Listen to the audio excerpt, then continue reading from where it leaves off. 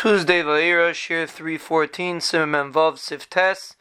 La Yikra Psukim Kaidim Berachas HaTorah. You shouldn't read any Psukim before you say Berachas HaTorah, which we'll see in the next Simon.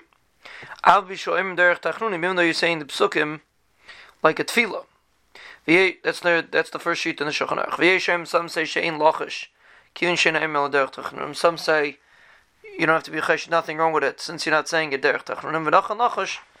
As far as Yishayna, it's nachayin, it's proper to be chayish for the first shita and not to say any psukim, even derech tachnunim, before Berachas HaTorah. Haga, what the Rama says, aval minig is far achar. The minig is like the second shita.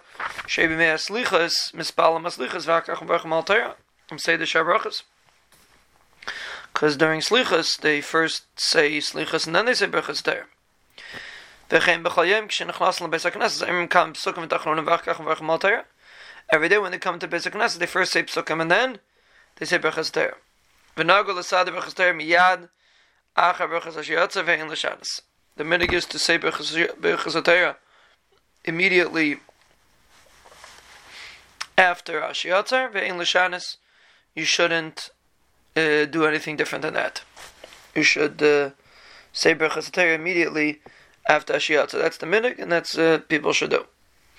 The Mishnah Berurah brings that some say to say Alekai Neshama.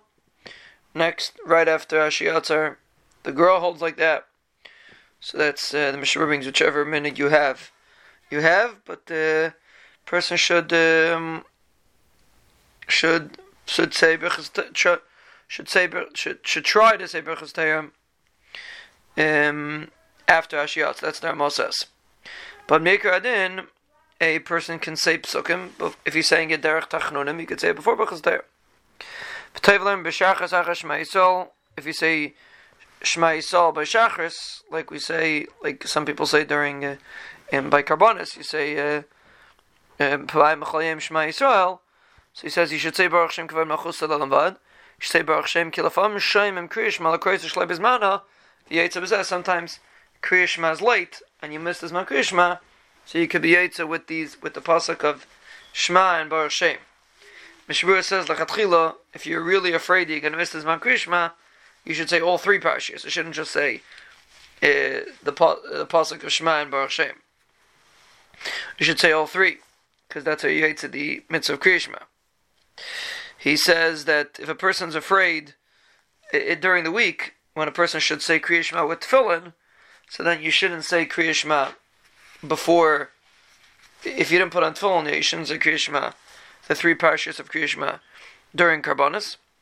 But he says if a person's afraid he's going to miss man Kriyish Shema, it's better to say it even when you're not wearing tefillin than to miss man Kriyish Shema.